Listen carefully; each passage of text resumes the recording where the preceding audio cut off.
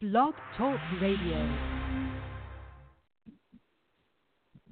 And hello out there to all you Brooklyn folk. This is Sam Maxwell, and you are here with the Bedford Sullivan Podcast, the podcast that keeps you, the audience, active listeners in the Brooklyn Dodgers TV series research process.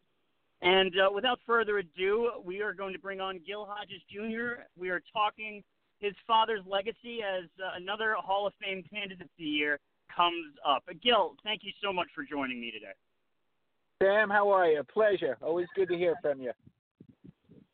Always great to hear from you, too. And let's just get right to it. You know, it's been a few times that he has been up for the Hall of Fame. I think a lot of the logic behind the reason why he has not gotten elected yet is unsound. And, you know, since it's been a little bit since the last time, if you just want to get right into it, why do you feel, outside of obviously him being your father, why do you feel that Gil Hodges, the player, and his managerial legacy, if you will, deserves Hall of Fame commencement? Well, speaking honestly and objectively, and not so much as a son, I think statistically his figures prove that he should be in the Hall of Fame. And what the Hall of Fame now has done is they've broken down time frames into 25-year slots. So Dad is in what they call the golden era, which is from 1950 to 1975. I think it's important for the committee members to realize that they have to take that time frame and put the people in there, compare all their stats. If they do that, I think they'll recognize how great a player my dad was. You know, you can't compare the players from the 50s and the 60s to the players of today. It's apples and oranges. I think statistically what he did in that time frame bears a good consideration for the Hall of Fame. You know, people forget they didn't start the Gold Glove Awards until 1957. That was the first year. And when they gave the Gold Glove Award, if they gave it for a third baseman, it was for all of baseball. It wasn't for the National League or the American League. It was for all of baseball. And in 1957, the first year, Dad won the Gold Glove for first base. He also won it in 1958, the Gold Glove for first base for all of baseball. And he also won it in 1959, the Gold Glove for all of baseball. If they would have started this award in 1950, he would have had 10 in a row. But people have to realize, you know, he had 7 consecutive years of 100 RBIs or more. Just think about that in today's statistics.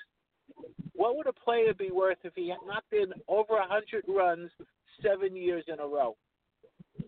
I mean, these are the things that I hope the committee members, you know, take a look at. Look at when he retired, he was in the top 10 in home runs, 370 home runs. It doesn't sound like a lot now because you have multiple players hitting 500. It's a different time. That's why I hope they just compare that 25-year period from 1950 to 1975. Yeah, and some of the reasons why, you know, I know that Ted Williams discounted Roy Campanella's vote once upon a time for a Veterans Committee vote. But another thing that I'd always heard, and why I'm glad that they've started evolving with their parameters for voting, was, you know, well, we can't elect all of the Dodgers, all of those Brooklyn Dodgers into the Hall of Fame. Right, if they all deserve to go and on the Hall of Fame, why not? Right. And look how long Phil Rizzuto waited for the same reason. They didn't want it to be all Yankees. So those scenarios are not applicable. It doesn't matter who you played for. It matters how you played.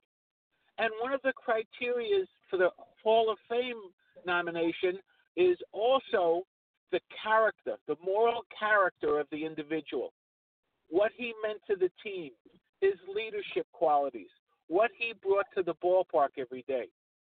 You must encompass all of the requirements for the Hall of Fame. If you do that, I think Dad has a good chance next year. Now, I thought you were very objective regarding his managerial career in the interview after your ceremonial first pitch opening day with the Mets. And I was wondering if you could expand a little bit on that. I feel as if even if his whole managerial career doesn't necessarily equate, the 1969 as well as what his players had to say about him, I feel puts him over the edge on top of his player career. Well, I would never disagree with that, Sam. It's better that the ball players say that. If his son starts to bring up things the way I feel, starts to bring up things like that, it's a father-son relationship. When the ball players who worked for him, who he managed, who he instilled the leadership qualities to, when they're the ones who speak about it, I would rather them speak about it than they do. I don't ask them to. They do it on their own accord. And I think that's a major plus. Do I think it should be included? Of course. I mean, what happened in 1969 is just, it's crazy. But it happened. He made it happen. He made them believe they could do it. And they're the ones who 50 years later are still speaking about it. What does that tell you? It's more important for me that they bring it up than his son bring it up. I want to bring up his statistics because that's an impartial thought, because those are numbers. Right, and like you said, I think the fact that he was in top 10 home runs at the time, and so where did that put him for first baseman at the time in terms of home runs? Well, you had Lou Gehrig, and you had other people, but he was right up there. Statistically, he was up there. He had, 11 seasons maybe of 20 or more home runs. These numbers in that time frame compared to the people who played in that era, he supersedes 99% of all of them. So I hope the committee realizes that and just takes that into account when they do their voting. And as far as Ted Williams, sorry, go ahead. Yeah, I don't want to say anything about any individual that transpired in the past, especially when they can't defend themselves. So that, as far as I'm concerned, we just let that lay to rest. It is what it is. Whatever it was. It's over. It's done. Moving forward, I just want to get the committee to concentrate on that 25-year period. And then whatever they decide, they decide. It's not in my hands. It's in their hands. I want them just to focus on that. I want them to understand what the concept of, breaking down the time frame over the span of baseball's entire career, what that means. And I think another sticking point to the whole thing was the fact that he was very efficient with his at-bats. He never struck out over 100 times. The highest was 1951 at 99. And he batted .273 over the course of his entire career. And you look at it, 1949 to 1955, he had no less than 102 RBIs. And that speaks volumes. And the majority of the time, he's above 115 or above 110 at least in 1950 with 113. Right. So it's just some remarkable numbers here. And hitting over 300 a few times as well. All-star from 1940 through 1955. He was recognized as the best in the game every single year. Yeah, and the Gold Glove achievement to me is astronomical. Once they incorporate and initiate the award, he wins the first three for all of baseball. That itself speaks volumes. Do you think that the Hall of Fame is starting to understand they've been kind of neglecting defensive numbers, and maybe not numbers, considering that there's no real way of measuring it in that sense. But do you think that they're finally starting to understand? Go ahead. I think they're starting to incorporate it more into their thoughts, and not just so much, how many times did the ball travel out of the park. I think that they're starting to encompass the entire ball player, which is what it should be, and not just how many home runs did they have. And to tangent along those lines, too. Yes. No, go ahead, Gil. Well, Sam, these are the things that I'm trying to impress. I'm trying to get out there. His managerial career, as you said, I mean, he always improved every year with the Washington Senators, with the Mets, and then the total achievement of winning the World Series, and just the impact that he had on players' lives. I mean, I don't have to tell you. You could talk to Tom Seaver. I mean, Tom Seaver will tell you the effect that he had not only as a ball player but as a human being. And those are the things that mean things. In Brooklyn, there's a bridge named after Dad. There's a school named after Dad. There's streets named after Dad. Ballparks, little leagues. I mean, this is a man from Indiana who the city just loved, just took and embraced him. And it's just amazing. Really is. And I think it's a tribute not only to him, but to his legacy. It really is. I mean, I was inadvertently, I got an apartment right down the road from his last resting place in Holy Cross Cemetery. Okay. And Brooklyn Avenue. and no, it's remarkable.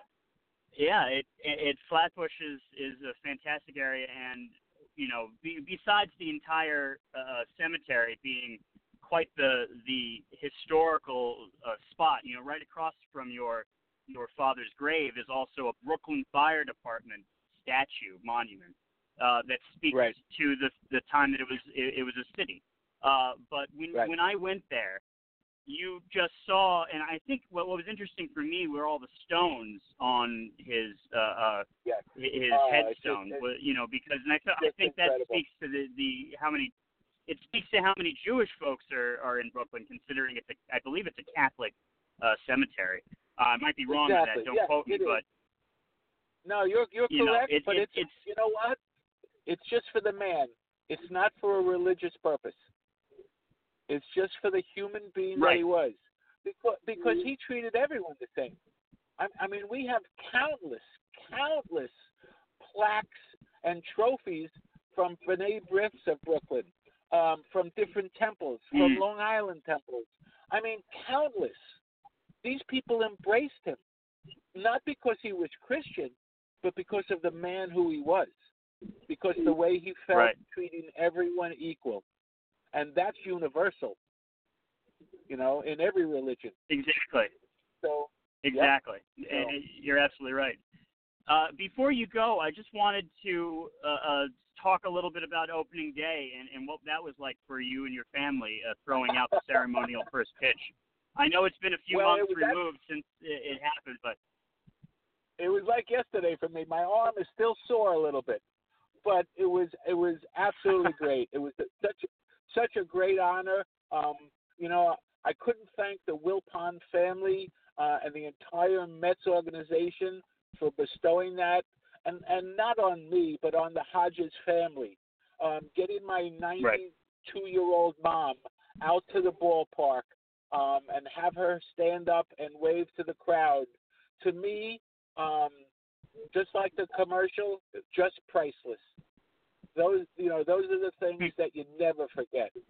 I wasn't thrilled that Ed Kranepool said, "Please don't throw the ball low because I'll fall over," and put more pressure on me. But thank God it was a strike. Exactly. But it was great seeing the boys, and it was just a great day.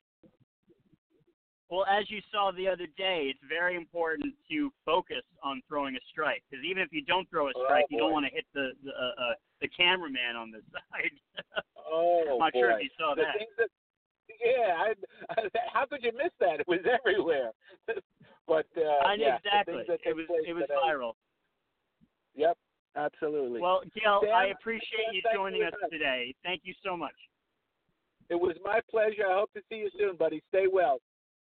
Absolutely. You as well, Gil. And thank you all for listening in. Sam. Take care. Have a great one. We'll catch you next time.